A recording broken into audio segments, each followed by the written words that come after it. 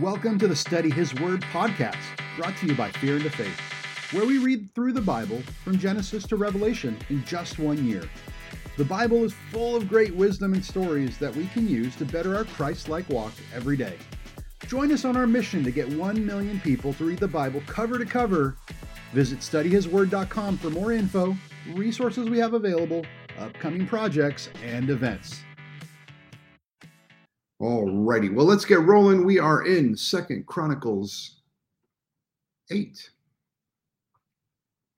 At the end of 20 years, during which Solomon built the temple of the Lord and his own palace, Solomon rebuilt the villages that Hiram had given him and settled Israelites in them.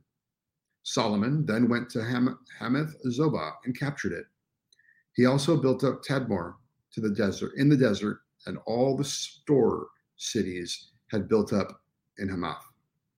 He rebuilt Upper Beth Horon and Lower Beth Horon as fortified cities, with walls and with gates and bars, as well as Baalath and all his store cities, and all the cities for his chariots and for his horses, whatever he desired to build in Jerusalem, in Lebanon, and throughout all the territory he ruled. There were still people left from the Hittites, Amorites, Perizzites, Hivites, and Jebusites. These people were not Israelites. Solomon conscripted the descendants of all these people remaining in the land, whom the Israelites have not destroyed, to serve as slave labor, as it is to this day. But Solomon did not make slaves of the Israelites for his work, for they were his fighting men, commanders of his captains, and the commanders of his chariots and charioteers. There were also King Solomon's chief officials, 250 officials supervising the men. Solomon brought Pharaoh's daughter up from the city of David to the place he had built for her, for he said, "My wife must not live in the palace of David, king of Israel, because the places the ark of the Lord has entered are holy. On the altar of the Lord that he has built in front of the portico, Solomon sacrificed burnt offerings to the Lord, according to the daily requirements for offerings commanded by Moses for the Sabbaths, the new moons, and 3 annual festivals, the festivals of the unleavened bread, the festival of weeks, and the festival of tabernacles. In keeping with the ordinance of his father David, he appointed the division of the priests for their duties, and the Levites to lead their praise, and to assist the priests according to each day's requirements. He also appointed the gatekeepers by divisions for the various gates, because this was what David, the man of God, had ordered. They did not deviate from the king's commands to the priest or to the Levites in any manner, including that of the treasuries. All Solomon's work was carried out from the day the foundations of the temple of the Lord was laid out until its completion. So the temple of the Lord was finished. Then Solomon went to Ezion-Geber and Elath on the coast of Edom, and Hiram sent him ships commanded by his own men, sailors who knew the sea. These, with Solomon's men, sailed to Ophir and brought back 450 talents of gold, which they delivered to King Solomon. When the queen of Sheba heard of Solomon's fame, she came to Jerusalem to test him with hard questions, arriving with a very great caravan, with camels carrying spices, large quantities of gold, and precious stones. She came to Solomon and talked with him about all she had on her mind. Solomon answered all her questions, and nothing was too hard for him to explain to her. When the queen of Sheba saw the wisdom of Solomon, as well as the palace he had built, the food on his table, the seating of his officials, the attending servants in their robes, the cupbearers in their robes, and the burnt offerings he made at the temple of the Lord, she was overwhelmed. She said to the king, "The reports I heard in my own country about your achievements and your wisdom is true. But I did not believe what they said until I came and saw with my own eyes. Indeed, not even half of the greatness of your wisdom was told to me. You have far exceeded the report I heard. How happy your people must be. How happy your officials who continually stand before you and hear your wisdom. Praise be to the Lord your God, who has delighted in you and placed you on his throne as king to rule for the Lord your God. Because of the love of your God for Israel and his desire to uphold them forever, he has made you king over them, to maintain justice and righteousness. Then she gave King 120 talents of gold, large quantities of spices, and precious stones. There had never been such spices as those the Queen of Sheba gave to King Solomon. The servants of Hiram, the servants of Solomon, brought gold from Ophir. They also brought algum wood and precious stones. The king used the algum wood to make steps for the temple of the Lord and for the royal palace, and to make harps and lyres for the musicians. Nothing like them had ever been seen in Judah. King Solomon gave the Queen of Sheba all she desired and asked for. He gave her more than she had brought to him. But then she left and returned with her retinue to her own country. The weight of the gold that Solomon received yearly was 666 talents, not including the revenues brought in by merchants and traders.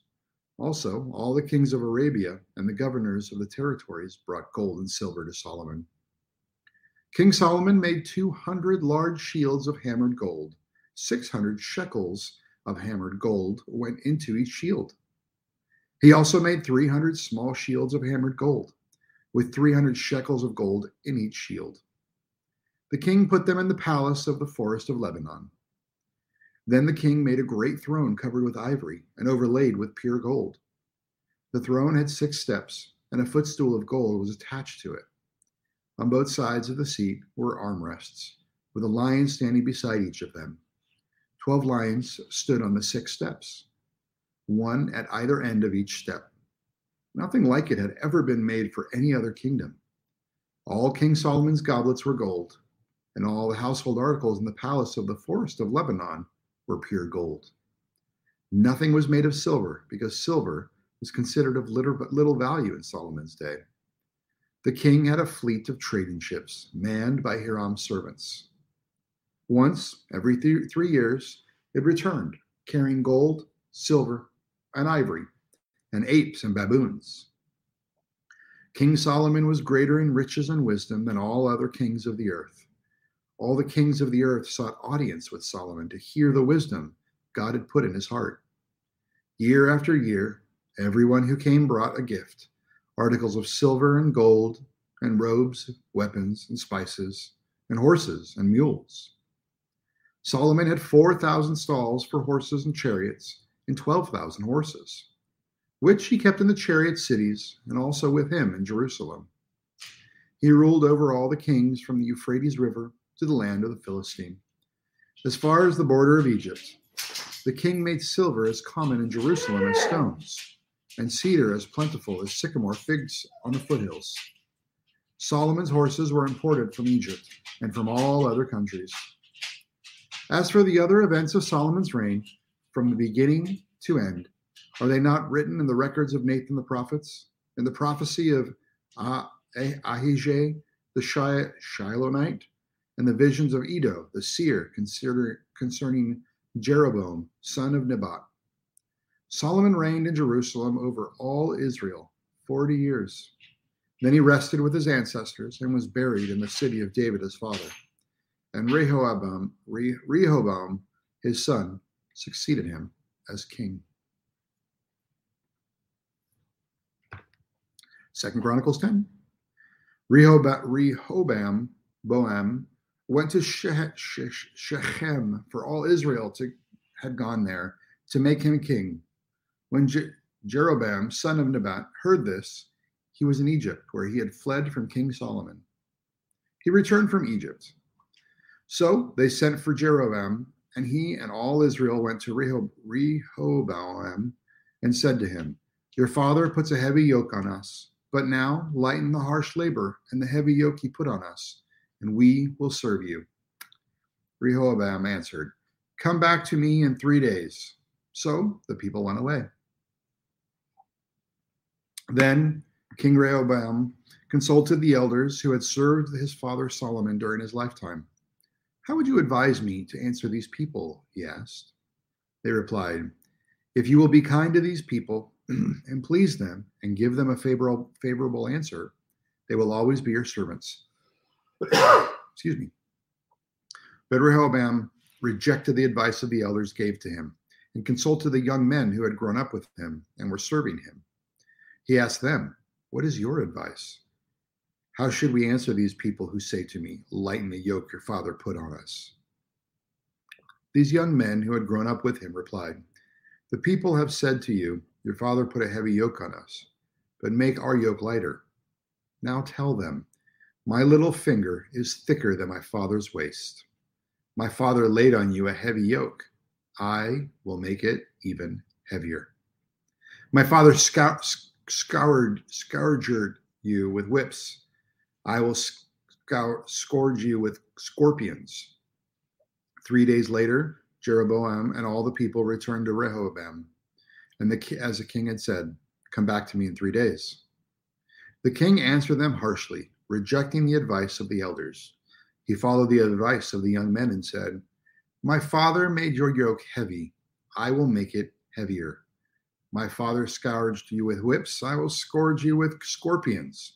So the king did not listen to the people, for this turn of events was from God, to fulfill the word the Lord has spoken to Jeroboam, son of Nebat, through Ahijah the Shilonite. When all Israel saw that the king refused to listen to them, they answered the king, What share do we have in David? What part in Jesse's son? To your tents, Israel, look after your own house, David. So all the Israelites went home. But as for the Israelites who were living in the towns of Judah, Rehoboam still ruled over them.